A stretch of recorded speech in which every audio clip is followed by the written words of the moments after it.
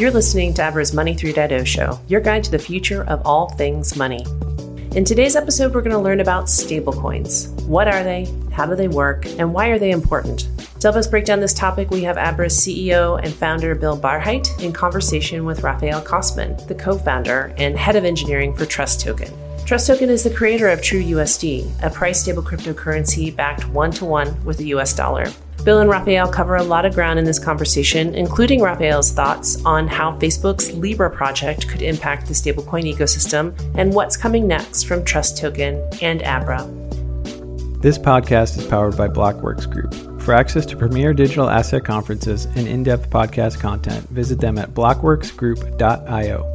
Before jumping in, remember, the information presented in this podcast is provided for informational purposes only and should not be used or construed as an offer to sell or a solicitation of an offer to buy any of the financial assets discussed. Any opinions expressed herein are subject to change. Neither Abra nor any of the participants in this podcast make any representation as to the suitability or appropriateness of these financial assets for individual investors. And with that out of the way, on to the show. Hello, everyone. Bill Barhydt here. Welcome to another episode of Abra's Money 3.0. I am particularly excited about today's episode. We're going to be talking about stablecoins, and with me, I've got Raphael Kosman, co-founder and head of engineering and product at Trust Token. So, Raphael, welcome to Money 3.0. Thank you. Good to be here. Yeah, thrilled to have you here. We're going to get into stablecoins, their role in the crypto ecosystem.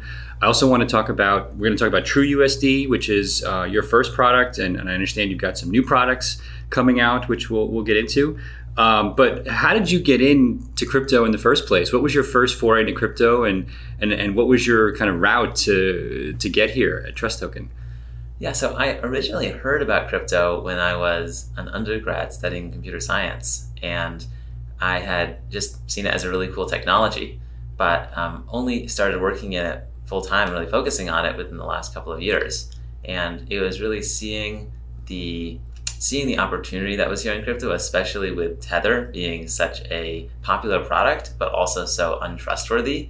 That was really interesting to me and my co-founders. And we said, hey, we think there's a big opportunity here to build a much more trustworthy version of this type of thing. Yeah. Now, and so you were down the road here at Stanford. Was there a community already of people a few years ago that were focused on crypto where you could talk about it with other people, or were you just more or less a party of one at that point? There was a little bit. It was small. We do have Dan Boneh, who is one of the fathers of cryptography. He's a very, very famous cryptography professor. I took a bunch of his classes, and that was one of the things that started to get me interested in it. But I think that for me, just like many other people, it can sort of be kind of an intellectual curiosity, but then there's sort of a moment when you say, oh, wow, there's actually a huge opportunity here to build some products and tools that can really change the world. Mm-hmm, mm-hmm. Fantastic. And how did you have a co-founder as well. How did you guys get together, and what's the story there? Yeah, so I actually have three co-founders. There's Jay, Steven, and Tori. Yeah. And Jay and I met shortly after I graduated Stanford. And we met at an event and went on a long walk together afterwards, and saw that there's just a ton of alignment between what we wanted to do with our lives and the sort of impact we wanted to have on the world. Mm-hmm. And so we decided it made a lot of sense for us to team up. And we just spent a lot of time hacking out projects, figuring out what we wanted to do.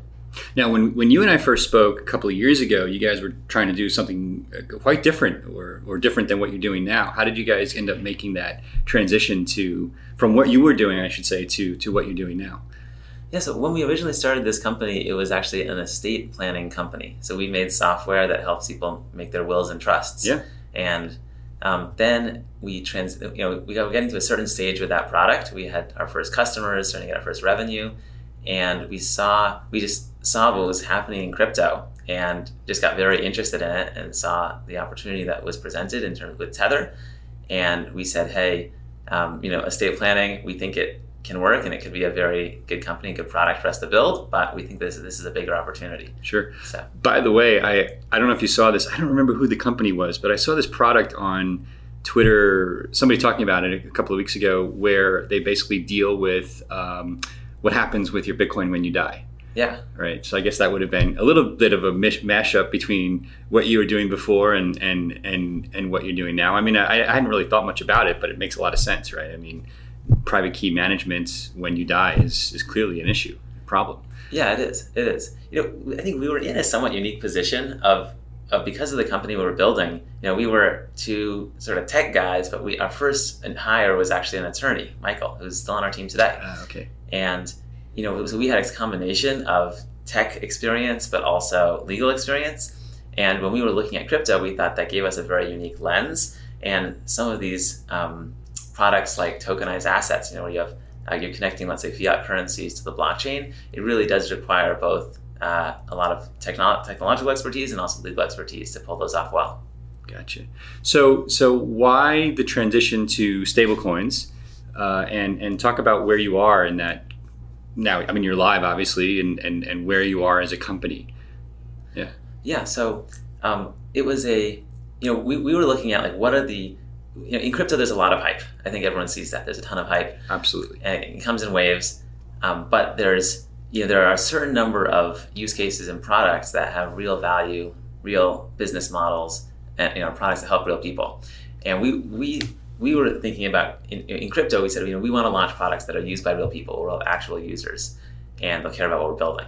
And we saw stablecoins as a very, very good use case there, where Tether had demonstrated that there was literally billions of dollars of demand for a USD-backed stablecoin, but it left the door wide open for competition to come in because they had unfortunately become so mistrusted by the community. And so we launched our product TrueUSD, and since then there have been a couple other competitors that have come in.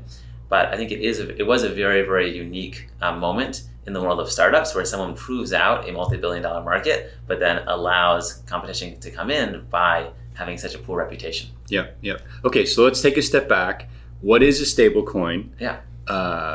What are the stablecoins that are out there, and what's different between your stablecoin and the other stablecoins that are out there? So let's take those one at a time. So what's a stablecoin? Yeah. Okay. So a stablecoin is a price-stable cryptocurrency. So you've probably all heard of Bitcoin, Ethereum, and so on. These cryptocurrencies are highly volatile.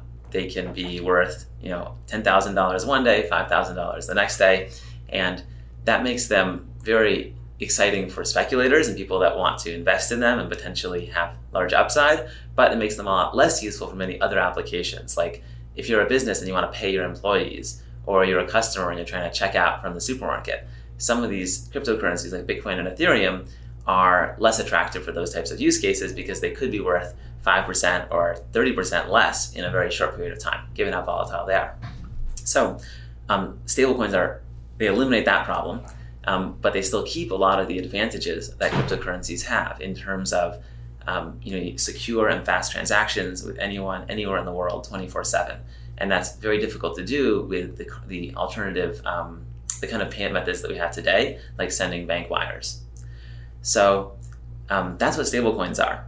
And there are several different models for how to build stablecoins. So there are fiat-backed stablecoins like our product TrueUSD, where for every TrueUSD that's in circulation, there is $1 that's sitting in a bank account. And you can at any time take your TrueUSD and redeem it for the $1, or you can send in dollars and get TrueUSD. So it's 1-for-1 fungible with US dollars. Then there are stablecoins that are backed by crypto assets. And so DAI is the most famous one of these. Mm-hmm. And DAI is actually backed by Ethereum that is locked up in a smart contract. And because Ethereum is volatile, it has to be over collateralized. So there might be 150 or 200% the amount of Ethereum that sitting in that smart contract. In case Ethereum goes down, that way the DAI will still be backed. And then there are what are called purely algorithmic stablecoins, where there aren't any assets, fiat assets or crypto assets that are directly backing the tokens. And that model, some folks have designed things like that, but there aren't any coins of that type that have a large market cap today. Yep. And how do you, your name is Trust Token as a company. Yep. How do you instill trust in the users who are taking it on faith, if they're not technical, that if I have $100 worth of TrueUSD in my wallet, that there really is $100 somewhere backing that? Yeah, so that's a place that we've invested very heavily. And so some of the things that we've done that some of the other asset-backed stablecoins have yet to do, not only do we get monthly attestations of the funds that back TrueUSD, but we actually have a top 50 accounting firm that does a real-time reporting where they plug into our banks directly and they show online real-time 24/7 that the number of dollars in those accounts matches the number of true USD tokens in circulation. So that's something that any token holder can check anytime. So in other words, I'm effectively looking online if I want to at a real-time quasi-audited, I don't know if that's the right phrase, or certainly certified third-party accounting firm based overview of what's in the bank versus what's in circulation from a crypto token perspective. Yep, that's exactly right. We can't technically use the term audit yet. I think it's missing certain criteria, but we're working on it. We'd like to get to that point. I see. Okay. And from a compliance perspective or legal perspective, what are you? Are you a money transmitter? What is your legal status as a company? Yeah, so our company is a money services business registered here in the United States. And one of the, from a compliance perspective, we do have a responsibility to do a full KYC check on everyone that purchases and redeems True USD. So no one can go from True USD to fiat or vice versa unless we've checked that they are legit, they're not a money launderer or a terrorist or anything like that. Yep. And then we also work with the banking partners, and they're the ones that hold all the US dollars and touch the fiat. We actually don't touch any of the fiat. We do that all through third-party banking partners, and that's part of what adds trust to the system, that there's that sort of separation of responsibilities between our company and the trust companies and banks that hold the funds. And do you have to be a money services business in all the countries you operate, or can you do that just via your US money service business? Because I assume you have customers all over the world, right? Yeah, so just via our U.S. money services business. Yeah, that's fantastic. So now I also understand you have multiple currencies now. Besides, in addition to True USD, you have True, I think, pounds, True Hong Kong dollars, Canadian dollars, if I have that right. That's right. Yeah. So since launching True USD, we've got 4 other currencies we've launched: True British Pound, True Canadian Dollar, True Australian Dollar, and True Hong Kong Dollar. And we think that those products, we think that they're quite useful in the same way that True USD is useful, where, just like how True USD allows anyone, anywhere in the world to transact US dollars 24/7 and almost instantly and almost free. We're now expanding that to basically have multi-currency support, where we can put a full multi-currency account in the pocket of every person on the planet and say, you can transact in any of these currencies with anyone else 24/7 with minimal fees. And the online overview of what's the bank balance is for those Hong Kong dollars is there to see, just like the US dollar balance. It's no different. Is that true?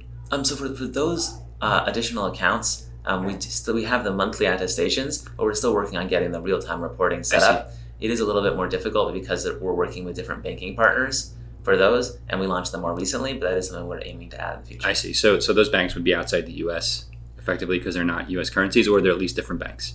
Some of them are inside the US, some of them are outside the US. I see. Very interesting. Okay. And talk about the technology architecture. If I have a wallet, or if I'm holding managing private keys, what am I getting technically when I'm holding True USD? Yeah, so True USD is an ERC20 token. Yep. And so for folks that aren't familiar with ERC20 tokens, they're a type of token that's built on top of Ethereum. You can think of Ethereum as being like a decentralized computer, and you can write all kinds of programs on this computer that will run in a trustless way.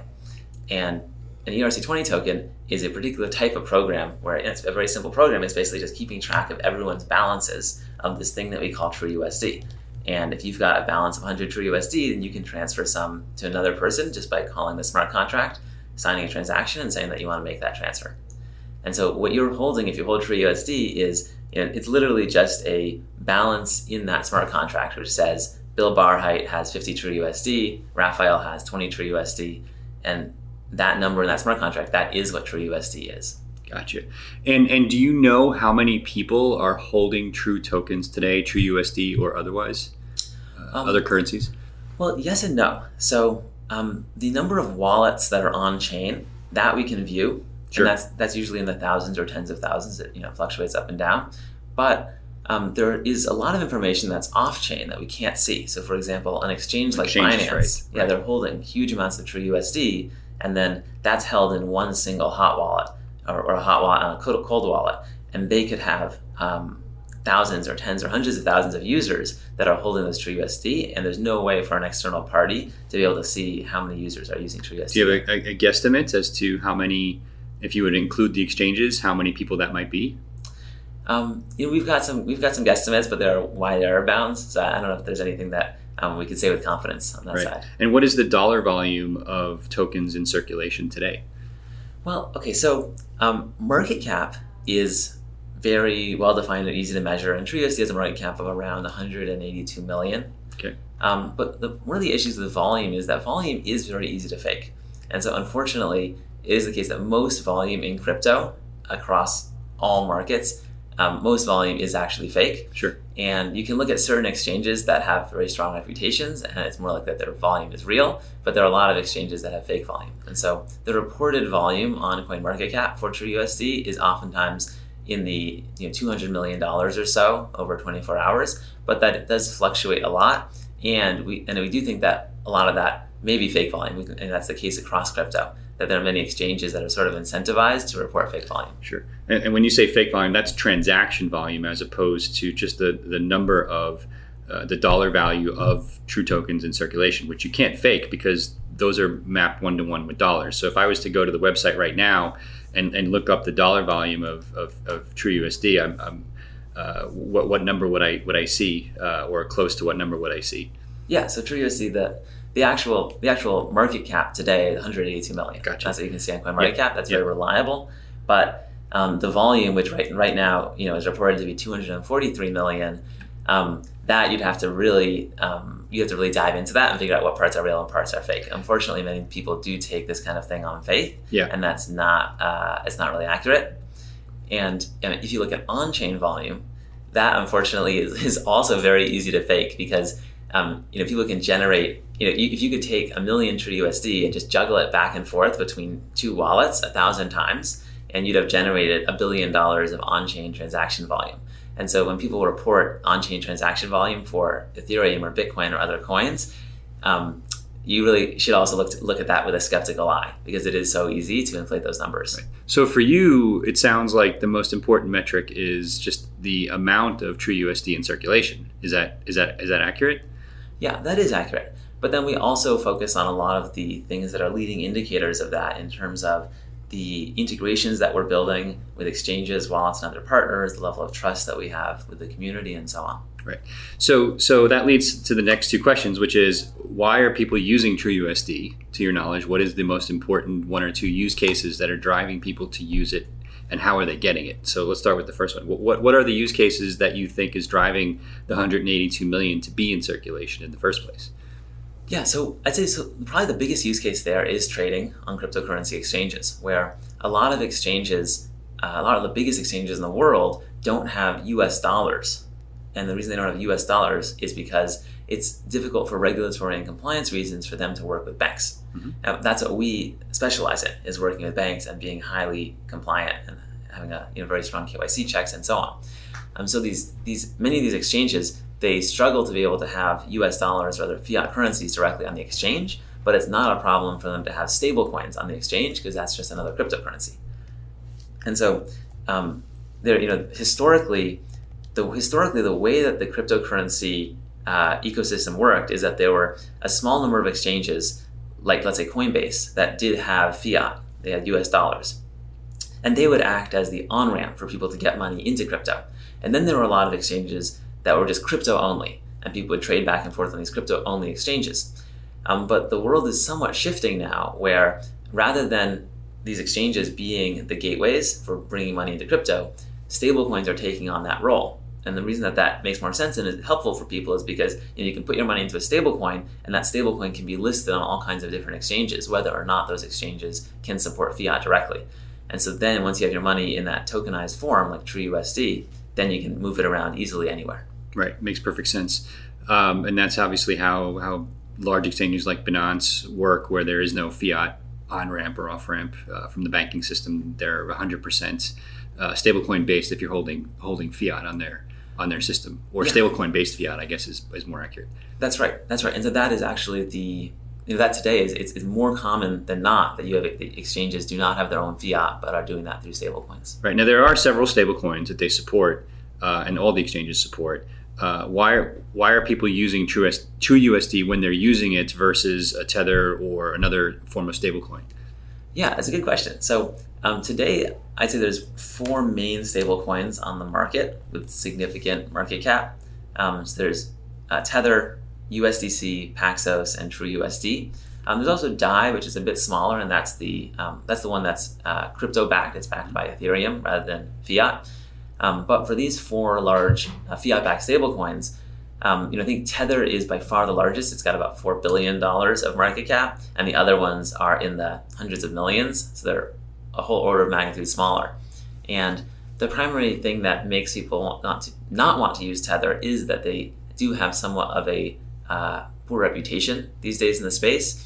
And that's because of some of the stuff that has happened in terms of them being subpoenaed by the federal government and subpoenaed by the New York regulators, losing a lot of their banking relationships, getting hacked, a lot of issues that they've been facing that have really challenged their trust with the community. Yeah. So if you put Tether aside then and you talk about the other 3, yourself and Paxos and USDC, which I think is Circle, and if I remember right, and Coinbase, is that? Yeah. Yep. How do you feel that you differentiate yourselves, like that group of kind of core competitors? Yeah, so those 2 products are pretty similar, and many people don't know which one that they want to choose. The thing that we're focusing on the most in order to differentiate TrueUSD is building deeper integrations with the wallets, exchanges, and other apps that we work with. And so, we as a company have developed 2 main strengths. One is compliance, and the other one is fiat on-ramp. And when we look at across the ecosystem, these 2 problems are problems that almost every exchange and most wallets face at some point. Sure. And so what we're working on is providing a solution to them where we can provide a really seamless process for getting KYC'd and on-ramping fiat. That is, you as an exchange, you could list our token TrueUSD, and that would give people the ability to move fiat onto your exchange, through TrueUSD. But it's not the kind of seamless experience that, let's say, a Coinbase customer would have. And through a deeper integration with exchanges and wallets, we think that we can create that kind of deeper, seamless experience, even with companies that might have difficulty being able to get those banking relationships and so on themselves. Gotcha. And so let's segue that into the on-ramps and off-ramps, right? So how are people getting TrueUSD today? Yeah, so we offer TrueUSD through our app. So if you go to app.trusttoken.com, you can create an account. You go through our KYC process, and then you can send in, let's say, a $10,000 wire, you get 10,000 TrueUSD. Send in 10,000 TrueUSD, you get a $10,000 wire. Can I do that in any country in the world?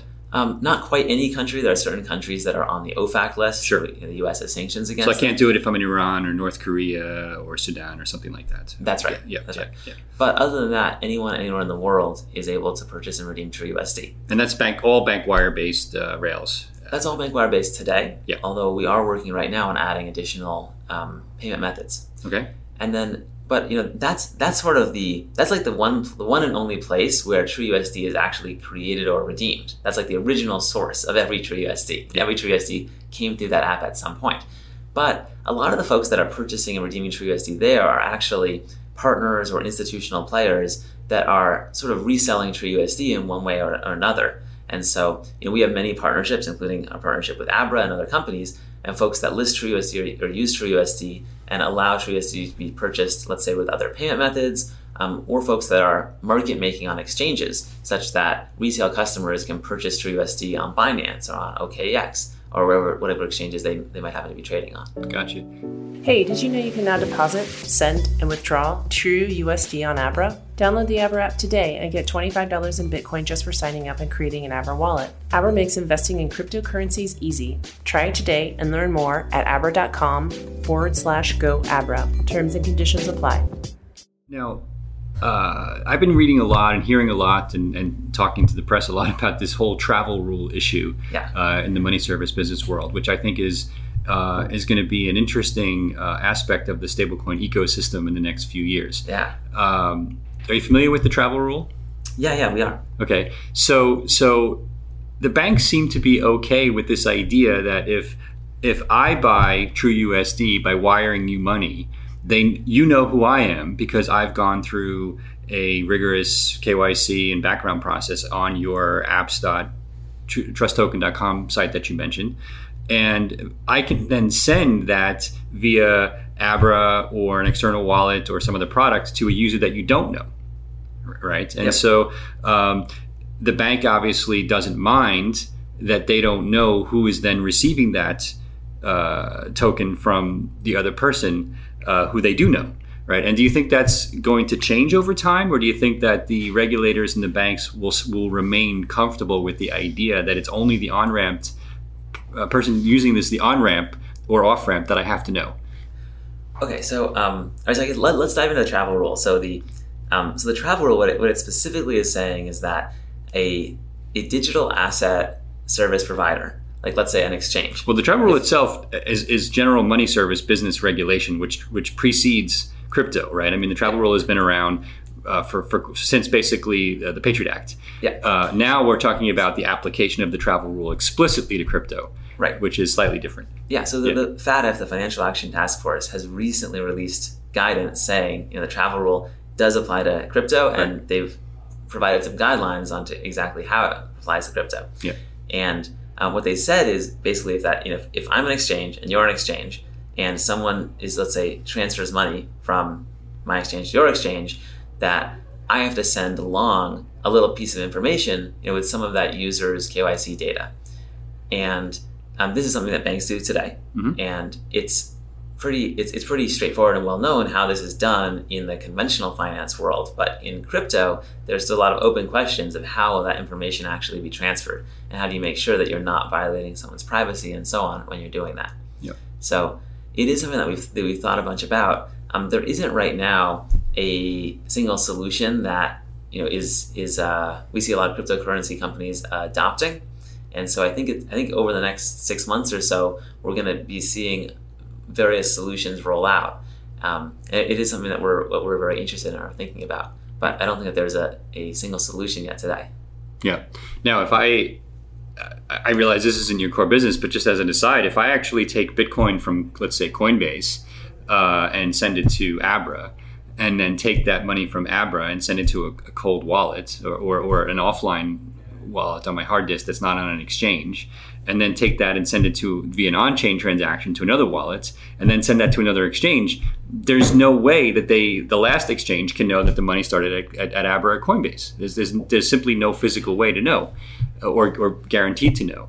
And just so it seems to me that this is going to be a big uphill challenge to even be able to comply in a lot of ways. I don't think it's actually quite as bad of a situation as that, because my understanding of the guidance that FATF has put forward is that this information, this certain amount of KYC data, it has to be transferred if someone's sending money from, let's say, one exchange to another, and one digital asset service provider to another digital asset service provider. But if you take some funds off of an exchange and you put it onto, let's say, a hardware wallet that you control, and then you let's say from there you send it to a friend, or you send it to another exchange, or whatever you want to do with it. At that point, there isn't any KYC data that has to be sent. That's my understanding of. That's my understanding as well. So I think that we don't have to solve that. I think that problem of how would you get the KYC data to travel with the funds, even if it goes into, let's say, hardware, I don't think we need to solve that. I think it really is just transfers between digital asset service providers. Yeah, I think my point is less that it's a problem. There's no technical problem to be solved. It's just the whole point of what they think the travel rule is and how it should apply to crypto is mostly untenable, because when you overlay what they want to do with the scenarios I'm describing, you end up with a whole bunch of data that's completely useless because all of the scenarios in between of where the money could be or go or whatever, they can't account for. And so I'm just questioning whether or not it's even useful at all at some level. I mean, we're not here to make regulation, of course, but it just seems like there's other things that they could be spending their time on that are more useful than just the movement of crypto between exchanges. But who knows? So my understanding is you've got a new product coming out as well. You want to talk a little bit about that? Yeah, that's right. So we've been, over the last year or so, we've been having a lot of companies come to us and ask us about supporting them with a deeper integration around either compliance, fiat on-ramp, or both. And so we've been thinking about that and come to the realization that it really is, these two problems of compliance and fiat on-ramp are really problems that almost every crypto company faces at some point, whether they're an exchange or a wallet or many others.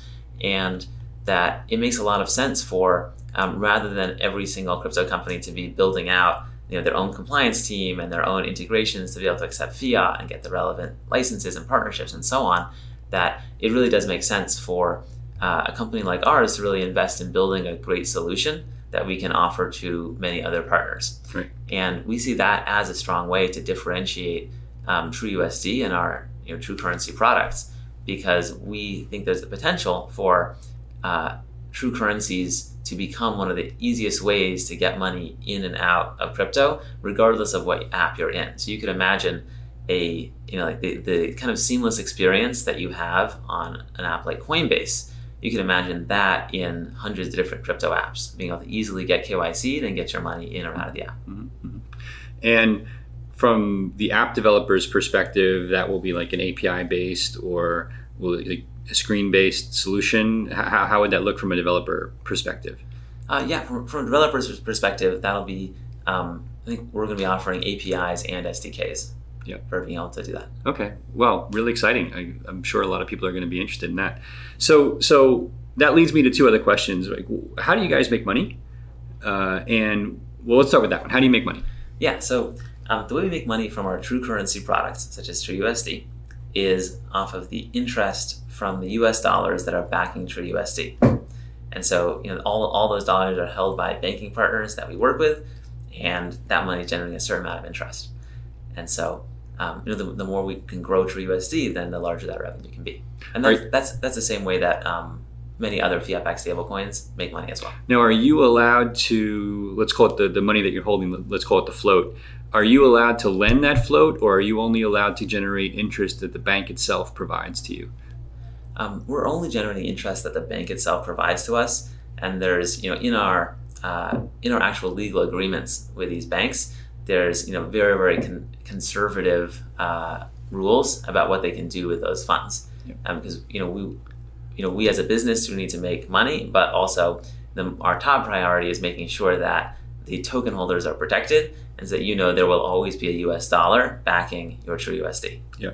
Because money market rates in the U.S. are very, very low right now, right? Obviously, so the return on equity is, it's going to be sub 3%, right? So would you ever consider lending that money out directly to other borrowers at higher rates, or is that something that you would not be able to do or even consider doing?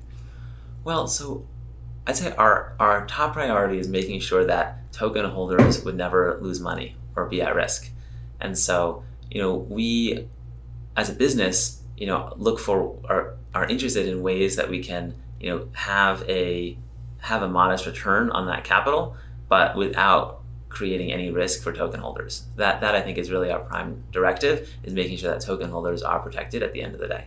Yep. And so that very much does limit, what we can do with that capital, but that's okay. We think that is a good long-term investment. Sure. So ultimately, then your business model is really dependent upon this growing to billions upon billions of dollars, so that you can generate the kind of revenue from that interest. Is that a good assessment or assumption? Well, we think that TrueUSD and our other true currency products, while they are successful products that used on many different exchanges, many different wallets, and so on, we do see them as one piece of a broader puzzle, where we want to make compliance and fiat on-ramp across all of crypto as easy and as seamless as possible. And I do think that many crypto companies feel like that is one of the things that's holding crypto back from achieving a more widespread audience. And TrueUSD is just one piece of that puzzle, and we don't see TrueUSD as the only way, far from it, the only way that our company is going to be making money. Because we're also offering these additional services to many other companies. Okay. So that leads to the second question, which was, how do you see the business models evolving, right? We've talked about exchanges and not having fiat on-ramps at exchanges as being the primary business model driver and usage for stablecoins right now. Do you think that will be the case in 4 years? Do you think that people will be using stablecoins for other applications at scale 4 years from now? Well, I think that stablecoins are going to find more and more use cases, and they're going to become more used in conventional markets as well, not just in crypto markets. And I also think stablecoins may start to be used under the hood in more places, where you can have, let's say, payment apps that are doing international payments using stablecoins, and you as an end user might not even realize that you're using a stablecoin. You might just know you're sending money to someone in another country. And so I do think there's a lot of growth ahead of stablecoins, and the growth over the last couple of years of the stablecoin market as a whole has been tremendous. And so I think a lot of that is going to come from entire new applications that we haven't seen before. Right. So that's interesting, right? Because one of the biggest issues with cross-border commerce, meaning I'm in Argentina and I want to buy something from the US or vice versa, is this issue of chargeback risk, right? If I'm using a credit card in one of those countries, buying from another country, not only is the rate 5 or 6%, but the issues of dealing with cross-border chargebacks are enormous, right? And so the utopian scenario there from a merchant's perspective is that I actually get a cash payment, right? And basically let the contract rules or the contract between myself and the buyer apply, right? And so it seems like stablecoins could actually be a great way to facilitate that somehow. Yeah, that's absolutely right. And that's one of the advantages that stablecoins have. And you can use smart contracts to create any sort of rules that you want around stablecoin payments. But by default, if I send you TrueUSD, that is a totally secure and irreversible transaction. But one of the other advantages that stablecoins have, especially when it comes to payments and international payments, is that they work instantly, 24/7, anywhere in the world. And so we do see a lot of, let's say, trading firms where you might be a trader in Japan, I'm a trader in the UK, and if I want to send you $1 million for a trade that we just completed, then if I send you a bank wire, it's going to take a long time to get there. And if it's a Friday evening, it might not get there until Monday, Tuesday, or Wednesday. Right. Whereas it could be a Sunday at 1 a.m. and if I send you a stablecoin transfer, that'll get there in 15 seconds. And that's a huge value add for those sorts of folks. Absolutely.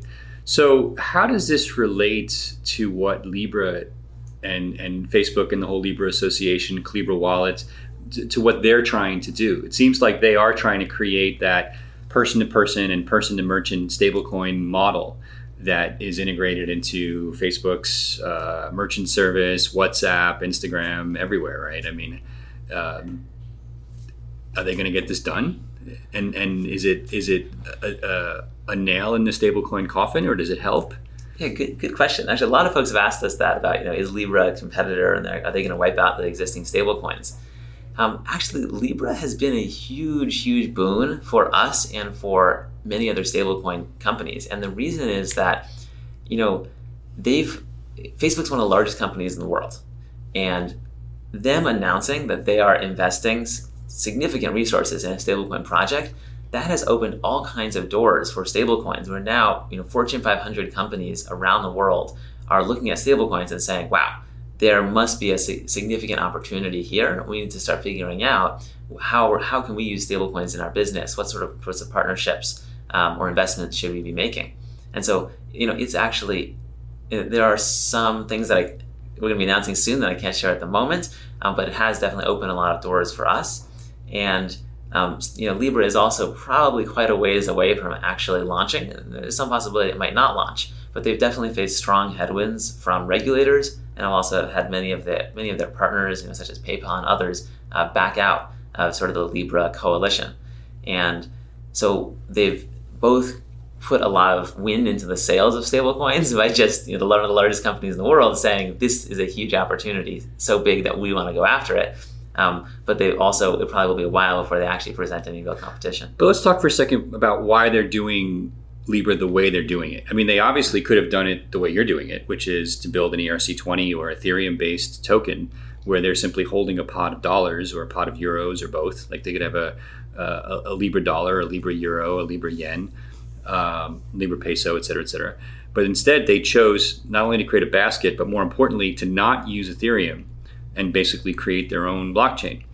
Now, I believe the reason that they're doing that is that they know that they have 1 billion users across all of these services. And if they were all to basically start using ERC20 based stablecoins, it would be a disaster because the Ethereum network couldn't handle the load, and transaction fees would skyrocket to where they were when CryptoKitties were popular and Bitcoin was at 20,000. And so I'm curious to get your perspective on that and how that relates to what you guys will have to do over time to get to those other use cases in a scalable way. Yeah, so I hope that we do have some of those problems.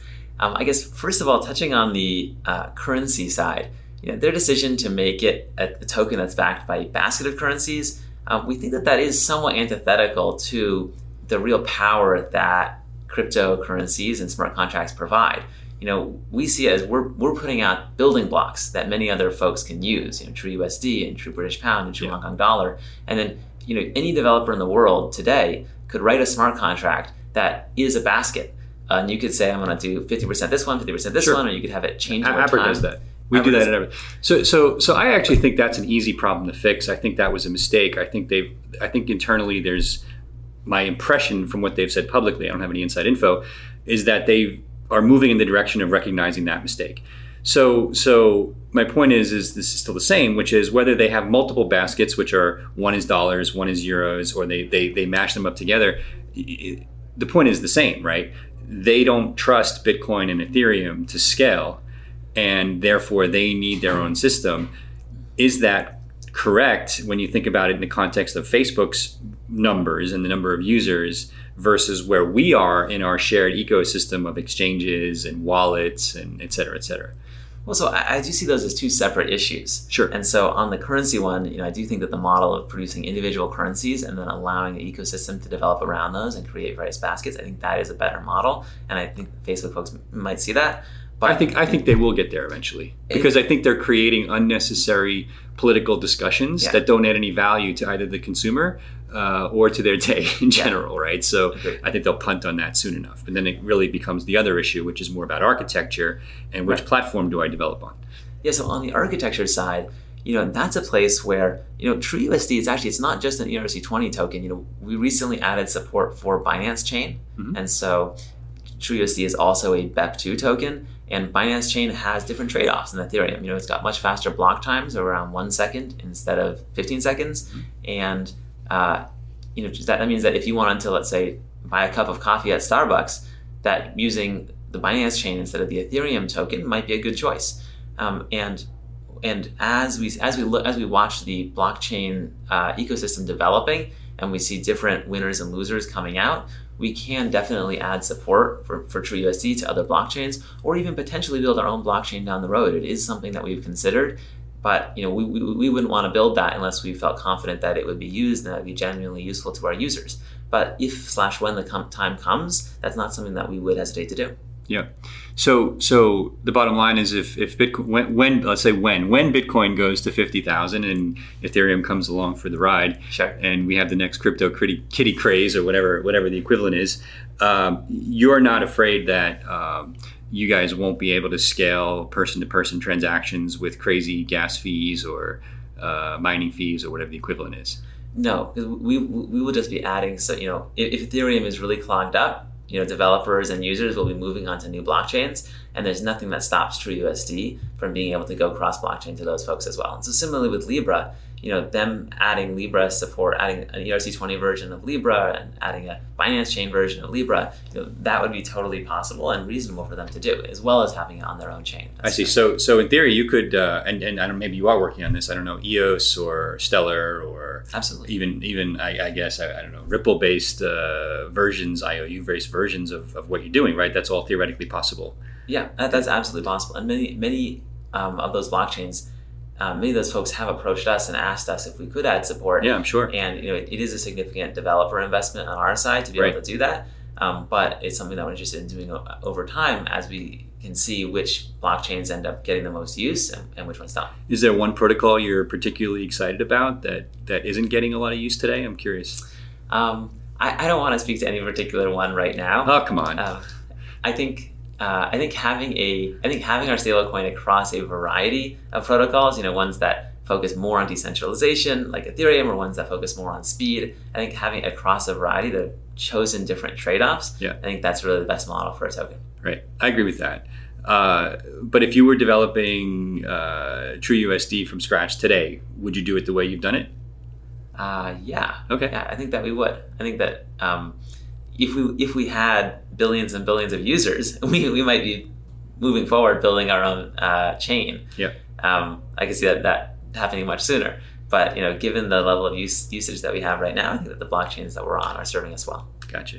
How many employees at Trust Token? 23 right now. Cool. And we're in your office in San Francisco. All here in San Fran?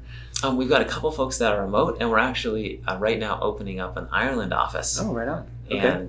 And we just think it's helpful to be able to hire quality talent across multiple jurisdictions. Absolutely. And you guys are venture capital backed? Yep. Yeah. How much have you announced in terms of raising so far? Or how much have you raised? We've raised about $30 million. Great. Fantastic. Is there anything else our audience should know about Trust Token or TrueUSD? I'd say if you're interested in our products, feel free to go to trusttoken.com and you can learn more about them and you can purchase them.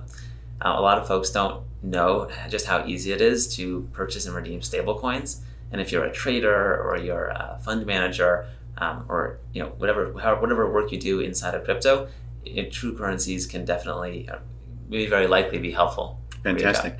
Well, Abra users, you can also deposit TrueUSD into the Abra app now. So if you're in one of the 100 plus countries that our user base supports, I'm assuming many of them, you can now go to the TrueUSD website, sign up to be able to wire money in there, and then deposit the money directly into Abra. And there's dozens of currencies you can buy and sell using TrueUSD in our platform now. So we're particularly excited about that. So well done to you guys for doing that and making such a cool feature available for our users. Thank you. It's been great working with your team as well. Yeah, thank you very much. So let's stop there. I think this has been a fantastic discussion. Thank you so much for the time. So it's Rafael Cosman, co-founder and head of engineering and product at Trust Token. Thank you so much for the time. This has been awesome. I think a lot of our users are going to learn a lot today, and that's what we strive for here.